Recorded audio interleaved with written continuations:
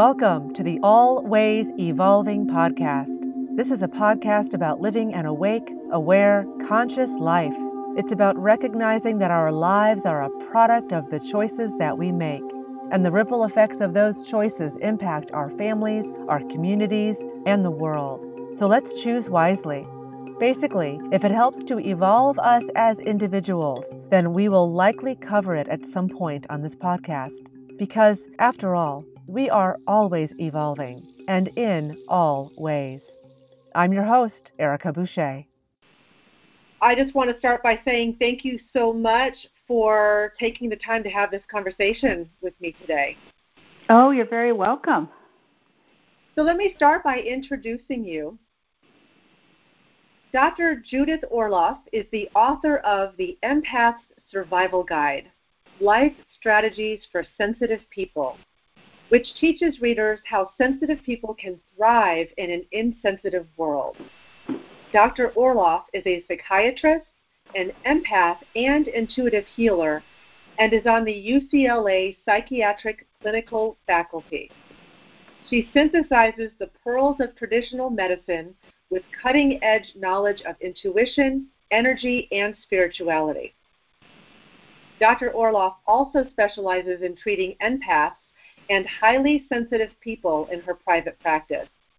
She passionately believes that the future of medicine involves integrating all this wisdom to achieve total wellness. So Dr. Orloff, let me tell you, I have had your book, The Empath's Survival Guide, on my nightstand for months now. It's a beautiful book. Oh, thank you so much. I put all my heart and my knowledge into it. I can tell. I feel that. What was the motivation for writing this book? Well, I'm an empath, and I have been since I've been a little girl. And I never had the support as a child with these abilities. I was always told, oh, dear, get a thicker skin. Or, my parents made me feel like there was something wrong with me for being overly sensitive. And so I grew up, as an only child, and my parents were both physicians, and I come from a family of 25 physicians, very scientifically oriented. And I was a little girl who felt things and knew things and was very intuitively tuned in. And I didn't get the kind of support I could have really used at that time.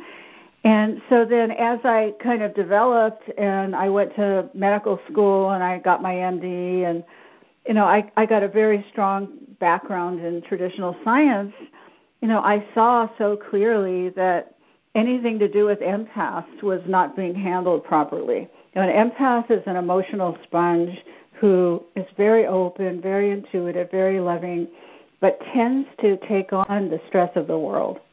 And so they can suffer a lot. They can have low energy. They can go on sensory overload a lot. They can feel overwhelmed, like they can't handle the world, and, just very fatigued and tired. And so, I saw that traditional medicine was not treating empaths well, and in fact, all they do is medicate them, give them an antidepressant or anti-anxiety pill, and that's about it. So I wanted to write this book to give all you beautiful empaths out there strategies to cope with your sensitivities, your intuition, and all the beautiful gifts of being an empath, and also learn to deal with the challenges of sensory overload. So can you say more about the gifts of being an empath? Because when people come to me, they seem very clear. They recognize the challenges, the overwhelm that you talk about, the sensitivities that you talk about. So can you say more about the gifts that come with being an empath?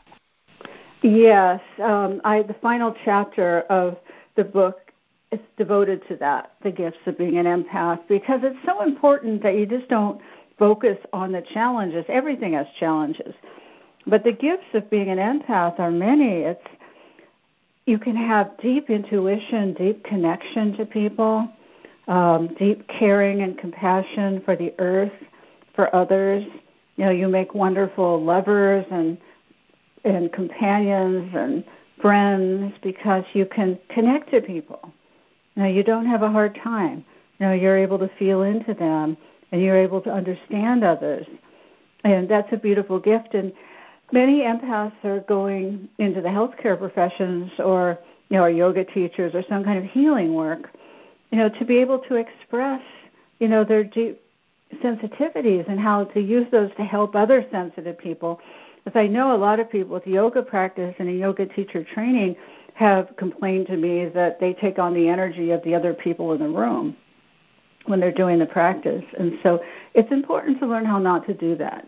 As a physician and as an empath myself, my lifelong devotion has been learning how to, really have good time management, not take on other people's stress, not be codependent with others, not overgive, so that I can be the intuitive, open, sensitive, passionate, spontaneous person that I am without being hypervigilant all the time, and empaths check out the world all the time to make sure things are safe.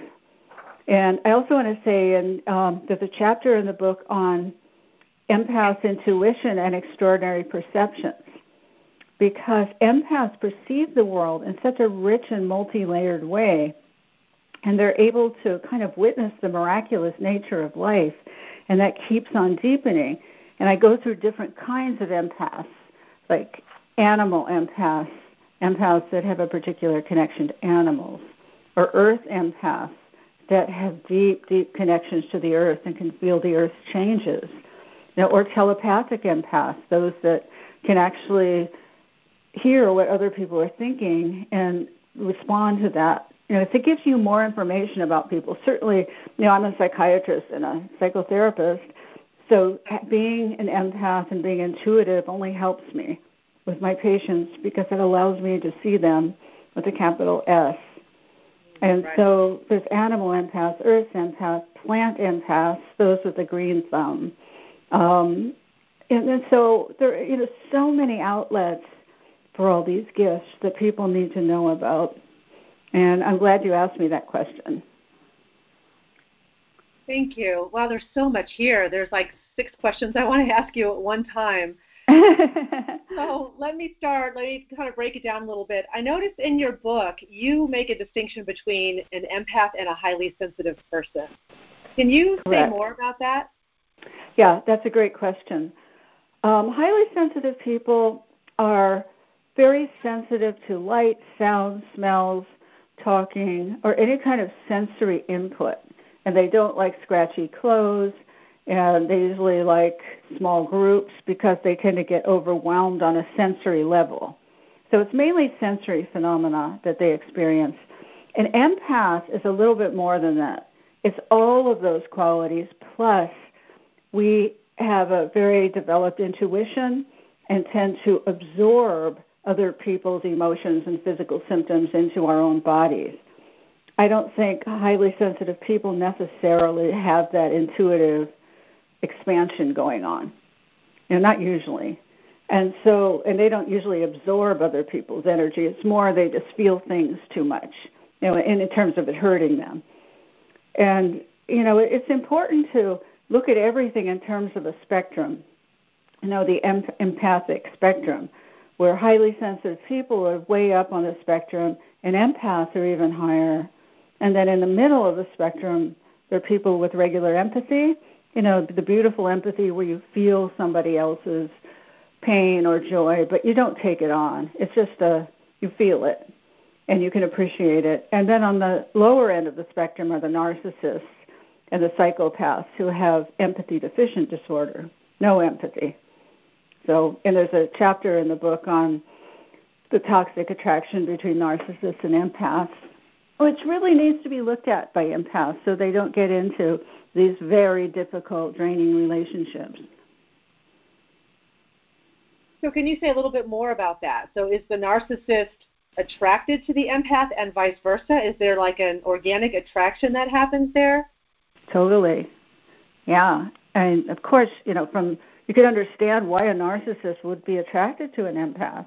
An empath is giving, he or she listens, cares, wants to help, wants to do. And so, narcissists love empaths because everything's all about them. Narcissists are me, self-absorbed. They can be funny, charming, just delightful people until you get into the intimate level with them. Once you get into the intimacy universe, it's all over because they don't have empathy. This is what's so hard for many of my empath patients to get, is that narcissists don't really care about what you're feeling. And that's hard to grasp for an empath because they're so totally the opposite. Right. and narcissists put on a false front in the beginning. Read about this. I outlined the dynamics in the chapter so you can watch out for it, because if you don't know what's going on, you could be caught in it. And especially if you've had narcissistic parents, narcissistic daddy, who you want to keep winning his love, so you keep attracting men or women who are narcissists, with an effort to try and heal the parental relationship. Now that's kind of on a subliminal level. Right. But it never works. No, people try it all the time. Continue to suffer.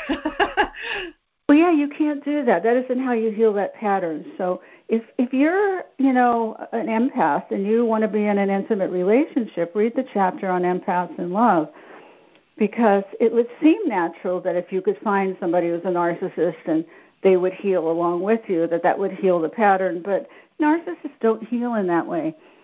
They don't, like when I do therapy with one member of a couple who's a narcissist, it doesn't get anywhere because they always blame you. They say, she's the problem, not me. I'm here just for her. So, you can't get anywhere with that.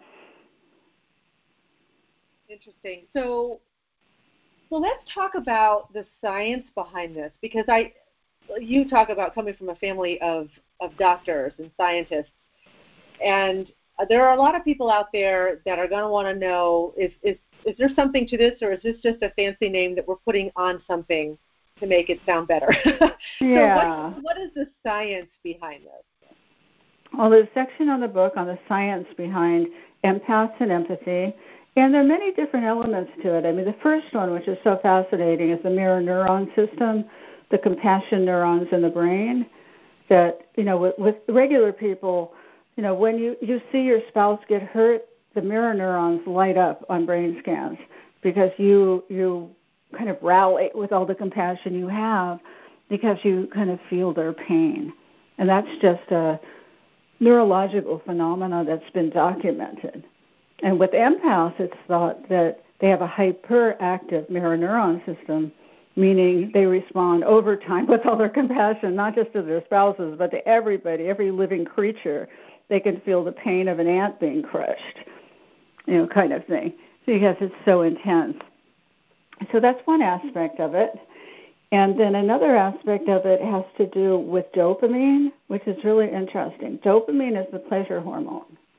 And it's thought that extroverts, or people who like to be refueled at parties or with people, they keep needing these dopamine rushes that they get from those kind of interactions. The high energy, going to a stadium, going to a football game, high dopamine rushes. And it's thought that empaths need much less dopamine to feel satisfied and to feel pleasure. So they could go, an empath can read, during the afternoon and get enough dopamine. They don't need that big blast of dopamine. Not to say one is better than the other, but just on a biochemical level, there's a difference in people. Well, we get pleasure from simple things. We don't get pleasure from being around 200 people, mulling about at a party. It just isn't typical. Though, as I write about, some empaths are extroverted empaths, and they tend to like those things a little bit more. However, they always need their alone time. Empaths need alone time to replenish. So the dopamine is really an important kind of element to look at. And then, there's the whole phenomena of emotional contagion, which has been proven, where, like in a hospital ward, if one baby starts crying, the rest of them start crying. Or if you're in an office environment, if one person is anxious and negative, that sweeps through the office environment like a virus. And the same is true with positive emotions. If someone is really happy and grateful and excited, that sweeps over. It's a group phenomena, a swarm phenomena. And so empaths are super receptive to that. if there's one negative energy vampire who's spewing, negativity, the empath really can be affected by that. And so part of the strategies I present in the book are how not to be so affected by that, and how to really ground center and set boundaries and learn how to really protect your energy field and work with energy in a different way other than just being blasted by what other people do. Because that's a kind of a dangerous position for an empath.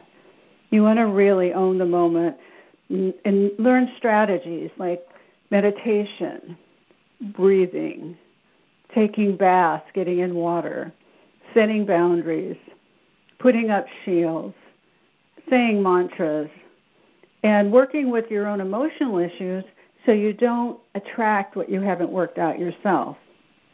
You see, I'm going through this really quickly with you, but these are all points I talk about in the book that people could read about.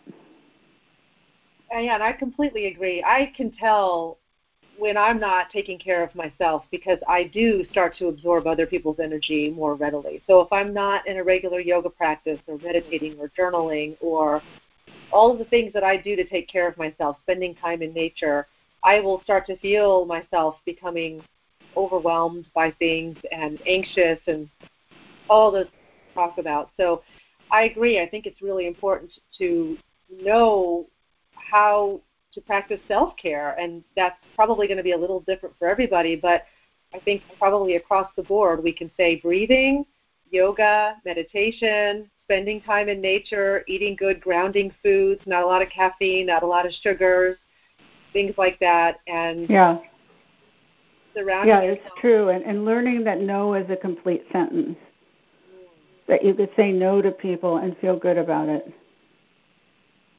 Yeah, I think that's a big one for a lot of us, especially women. That's very true. However, you have to say it with kindness. You have to get used to saying it, because if you get in the habit, I say it all the time, so I'm used to it, because I have to, because otherwise I'll get physical symptoms, as I'm a physical empath. And so if I overdo, I'll start getting, symptoms, and I don't like that. So that's my body giving me feedback. And like last night, I had a dream that I was doing too much. I had a dream. It was really awful, where I was about to get a massage, and all these people started showing up, and I couldn't get my massage. And then the time ran out, and I never got my massage because I was so attending to other things that needed to be done. And so first thing today, I canceled a bunch of stuff today. Oh, I'm glad I made the cut. So I just canceled a bunch of stuff because it was a message. It's not, as an empath, you have to listen to these kind of messages. As if I just kept on doing what I was doing, it wouldn't be good for me, physically, emotionally, or spiritually. So I've learned how to kind of take those cues. And in terms of self-care, as you were mentioning, there's a part of me, of course, that doesn't want to cancel anything. I had this one appointment at the DMV that I was dreading, but I have to do it. I'm going to have to do it later, but I just can't do it today because it's going to take too much out of me. You see, so there's a part of me that doesn't want to cancel anything ever because I just want to get it done with. Right. But that's not the right attitude to have if you're an empath, because it's just you pay the price. I can feel when I go over that red line with my energy level and I'm just doing too much. And I get signs. I get dreams. I get body sensations. And everyone who's listening who is an empath, listen to the signs that you get, because the mind is going to want to override those signs. The mind is going to want, my mind said, oh, just do it. You could just get through all of it. Plus I have to finish editing a book, which never in my mind should be equating with rushing. Rushing and books, writing books, no. Writing books are beautiful and relaxing and deep and require the attention that has nothing to do with the rushing energy. So anyways, that's just my process on how I dealt with my warning of overload last night. I can relate to that completely. Pretty quickly I can tell if things are out of balance, and I can't stay out of balance for very long or things really start to fall apart. Yeah, exactly. Sit back and regroup and get quiet and create space and get some clarity. And so I definitely relate. Yeah, exactly. And for everyone listening, really take this to heart, as this is the nitty-gritty of everyday life, and how it works for an empath. And you'll get signs and signals that you may be starting to go on overload. And if you nip it in the bud, it's so much better than waiting 2 weeks and then being so anxious or, never wanting to go out of the house again, because you're so overloaded. Right.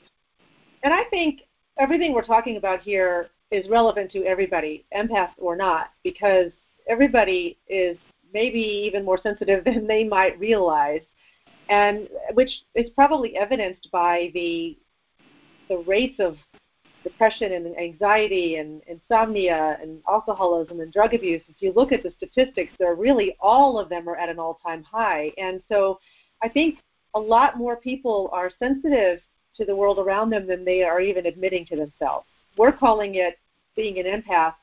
I think maybe a lot of people fall onto that spectrum that don't realize it. Would you say everyone is somewhere on that spectrum? Like you said, one extreme is narcissism, the other extreme is extreme, and being an extreme empath. Everybody's somewhere in there on that spectrum?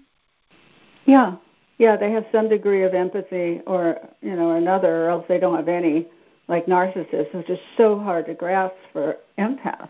Right. Because when an empath sees a narcissist, let's say, just in the romantic area, if you haven't met someone for a while that you liked, and suddenly I'll just say it's a man, it could be a woman, this fellow comes along, and he's so charming, he's so seemingly caring, doting, you have a great time with him, if you have sex with him, you have great sex with him, so all the key elements are there, but that's only a false front, because the minute you get more intimate with him, he will become cold, withholding, punishing, and it will be a nightmare for you.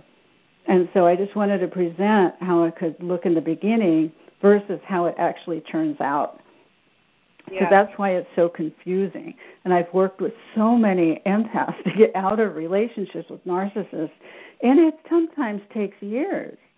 It's really hard because the minute you leave, they're so intuitive. They know exactly what to say or what to do to reel you back in.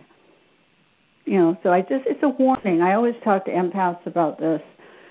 Just go to the chapter on empaths in love and the empath survival guide. Just read it and memorize the signs of a narcissist and really try and get that how they present in the beginning is not their true selves. Mm-hmm. That's really important to get. Yeah, that's a really, really good thing to point out. Yeah. Okay, so what advice do you have for somebody who is living with or in a relationship with an empath? Let's assume this is a healthy person, not a narcissist, but somebody who's in a relationship with an empath or living with them. What can you say to them about how to support them or how to be in relationship with them? Yeah, great question. Authentic communication is so important. Like as an empath, I've been in a relationship, a live-in relationship. We've been together almost 5 years.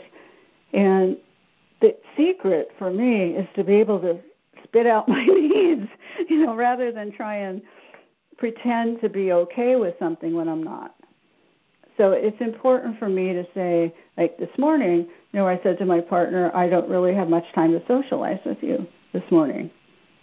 And he said, that's fine.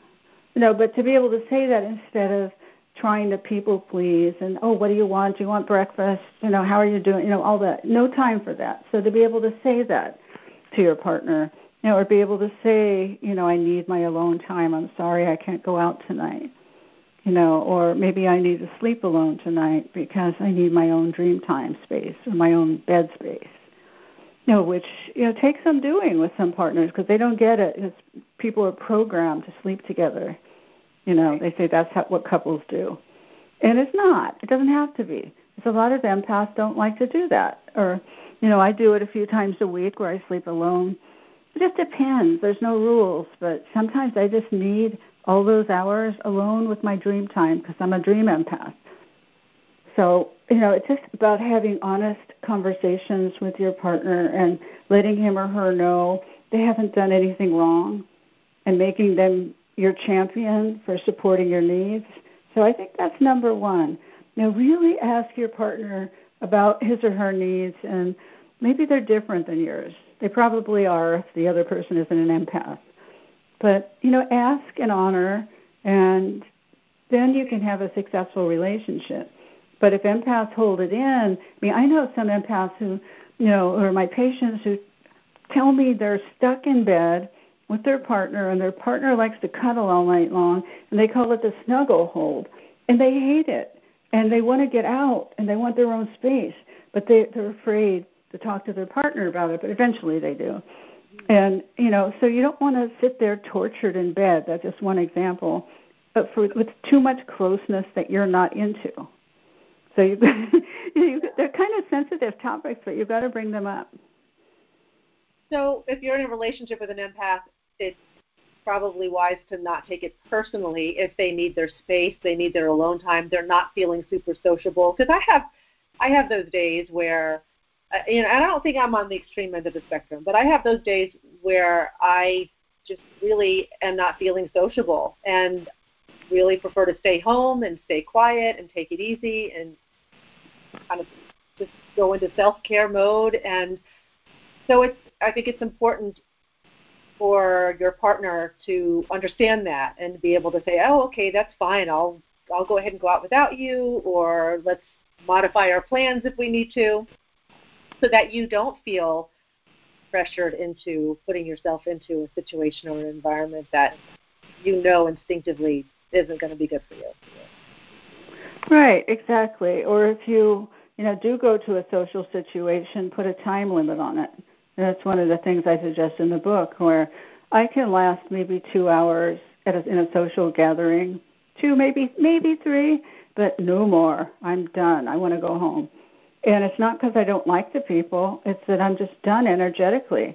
And so I tell people that, and I'll either take an Uber or whatever, or my partner will take me home, or whatever that is, but I won't stay and torture myself for a 5-hour social evening if I'm not in the mood for it. And it's not just being picky or princessy. It's that I'm really done. I'm really tired, and I want to go home and take my bath. I can relate to that as well. I have a limit as well, and when I've reached it, it's just I have to go, and I'm ready to go now. So yeah, exactly. But to give everyone permission who's listening to do that as well, and you do it in a really nice way, but you have to educate your friends, you have to educate your partner, and just say, this is just how I am. It's not that I don't love you. It's that this is just my makeup, and this empowers an empath to be able to do this, to not feel like you're neurotic or crazy or not entitled to express your needs, and even if someone says, oh, you're so sensitive, a lot of people don't understand, but that's not up to you. What's up to you is how you empower yourself by honoring your needs. And just listen to your intuition. Really stay in touch with it. Yeah, if someone says to you, you're so sensitive, it's okay to just shrug and say, yeah, maybe. Yeah, exactly. That's so non-defensive. Just say, yeah, maybe. Exactly. You don't want to get into it with them. If you're dating somebody, it's really good to, put out little feelers and say, I really need a lot of alone time, and see how the person reacts to that. They say, oh, that's so great. All right, move forward. But if they say, oh, really? What's that about? Yeah, what's that about? Then no. You don't want to go towards that, probably.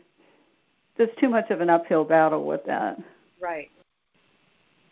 So I have a question for you. I remember somebody stopping me after a yoga class to ask me about things he could do to protect himself and clear himself. He was, I guess you call it a physical empath. He was telling me how he could witness somebody getting hurt, and then he would start to have symptoms in his body. And specifically, I feel like he told me he saw somebody fall roller skating or something, and they broke their hip or something, and he started having hip issues and wanted to know what he could do for himself. So for somebody who has taken on, so we've talked about what we do to avoid taking on other people's energies and how to protect ourselves. But let's say it's happened and we've taken it on. What do we do at that point? Yeah, well, the first thing, if you think you're a physical empath, there's a self-assessment test you can take in the book, Am I a Physical Empath? Have I ever sat next to someone in pain and started feeling it too? Do I get physically ill in crowds? Have I been called a hypochondriac but know my symptoms are real? Do I react to other people's stress by developing a physical symptom in my own body? So those are just a few of the questions that you can ask yourself. And then in terms of what to do about it, I have 14 strategies to combat toxic energy so you don't breathe it in. You don't take it in. And the first thing, people have to train themselves to ask yourself, is this symptom or emotion mine or somebody else's? I mean, that's a key question if you're an empath, to always ask yourself that. And then if you notice that it's someone else's, I mean, the first thing you can do is step away from what's disturbing you if there's a actual person there, and limit the physical contact you have with somebody because that transfers energy, and just know that hugs are a choice. You don't have to hug someone, unless you want to. And then he could just go detox in water. That's really beautiful. He could visualize cutting a cord between himself and the person so that he is not taking on that pain or whatever. You see someone fall on a roller skate, to be able to visualize a cord between him and the roller skater, snip, snip, then the cord recoils so that it's not in his energy body anymore. And spend some time meditating so that you could center yourself in your own energy rather than somebody else's energy. And also to bless people, wish them well. There's so much suffering going on Earth, the Earth. And if you see all the suffering on the news or you see someone suffering, just send them a blessing. That's so much, more efficient than all the other stuff of taking it on. If you actually want to do something good for them, send them a blessing. And if I notice I pick up a physical symptom, I'll just start deep breathing because the breath circulates the energy. And I'll just breathe it out. And if it feels like it's lodged in part of my body, I'll just put my attention very lightly on that part, like if it's in the vertebrae or if it's in my stomach. And I'll use the breath to kind of move it out the vertebrae and out the spaces between, especially the lumbar vertebrae. Breathe it out, and the breath takes the energy, and it expels it. So it's a form of breath work that you use to move the symptom, wherever it's lodged in your body, out through the spaces between your spine. Yeah, breath work is so powerful. Such a great way to clear energy, for sure. Yeah, but they're all skills. I want to emphasize to everybody, you can teach skills in your classes, to help people, and if you're an empath, you need a lot of skills. You need a big skill set in order to handle situations. I have a section on empaths and traveling, empaths and love. I break it down in the book to very practical situations and what to do in them. It's very encompassing. It definitely covers a lot of ground, which I love about it. Yeah. So I've had people, I remember one woman I saw, she had a booth at a yoga conference or something, and when I walked up, I noticed she had a book and she had a teacher training, and she was doing very similar work to me. And so I said, wow, we're doing very similar work to each other. And she said, oh, what's the name of your business? And I said, Empath Yoga. And she kind of recoiled and made a funny face, and I said, why? What's the matter? And she said, oh, empath, you don't want to do that. That's bad. You don't want to take on other people's energies. And it was such an interesting reaction that she had, because over the years I've had people very specifically respond to the fact that it's called Empath Yoga, very attracted to the fact that this is, supporting empathy, basically. So what do you have to say to people that feel like, you know what, I don't want to do that, I don't want to be that, I don't want to take on other people's stuff, I'm just going to shut that part of myself down. I'm going to put up a wall of protection so that I don't have to take that on. What would you say to somebody that says that to you? I would just say, fine. God bless you. If that's how you want to handle your life. I don't think it's a great idea, but if that's what they want to do, so be it. I don't ever force anyone to do anything. Right. Is that what you mean? Well, I guess I'm wondering, what do we lose if we shut ourselves off in that way? Yeah. Oh, you lose so much. Because if you have a general shield up for everything, then you're going to not be able to connect to people as deeply. Or you're not going to be able to feel the leaves, the energy of the leaves and the earth and the power of the universe and, the many layers of spirituality that you can feel in meditation. I mean, you're cutting off everything. So you're throwing out the baby with the bathwater here. So, it sounds pretty dismal to me, but I know sometimes people get desperate and they relate that way. People do what they are doing the best they can.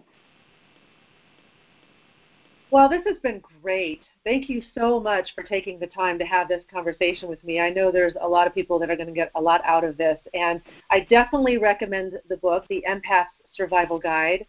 And for those of you who want to know more about Dr. Orloff's work, you can find her at www.drjudithorloff.com. And you have an empath support newsletter.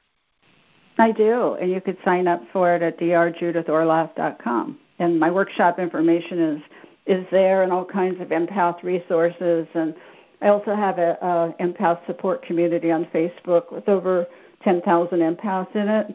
So there's a lot of places to go to for support.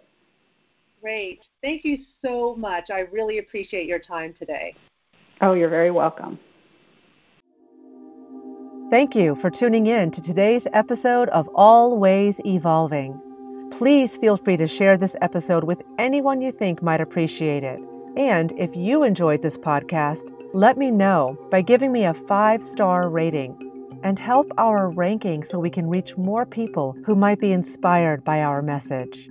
Until next time, remember, our lives are a product of the choices that we make. Choose wisely.